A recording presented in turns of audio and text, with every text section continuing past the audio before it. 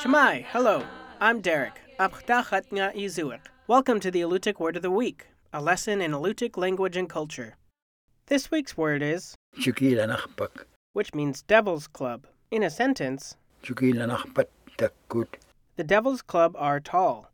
Hikers in Alaska's coastal forests are familiar with Devil's Club. This spiny member of the ginseng family can grow up to 10 feet tall and flourishes in wet ravines under the spruce canopy. It has broad leaves and bright red berries, but Devil's Club is best known for its numerous sharp spines.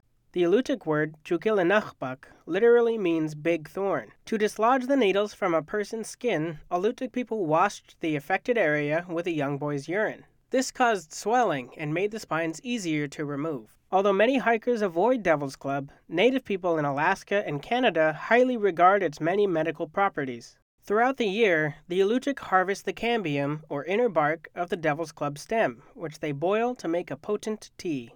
Taken in small doses, this tea can provide relief from coughs, colds, aches and pains, and fever. Washing your hair in this tea is said to make it grow. Devil's Club roots are harvested in the summer and dried for later use, but the plant's poisonous leaves and berries are avoided. The root can be mashed and heated to form a poultice that helps to relieve joint pain or burn to create a medicinal powder.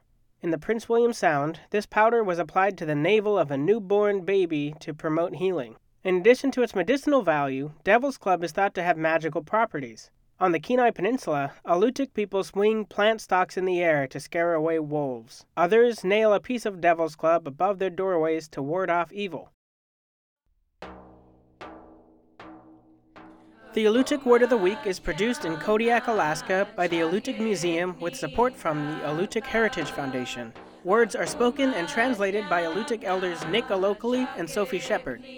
Lessons are written by the Alutiiq Museum with assistance from Kodiak Island Alutiiq speakers. Lessons are published in the Kodiak Daily Mirror each Friday. To subscribe to a weekly email lesson, visit the Alutiiq Museum's website at alutiiqmuseum.org and find our podcast in the iTunes Store. To learn more about the Alutiiq language, please visit alutiiqlanguage.org. Thank you for listening.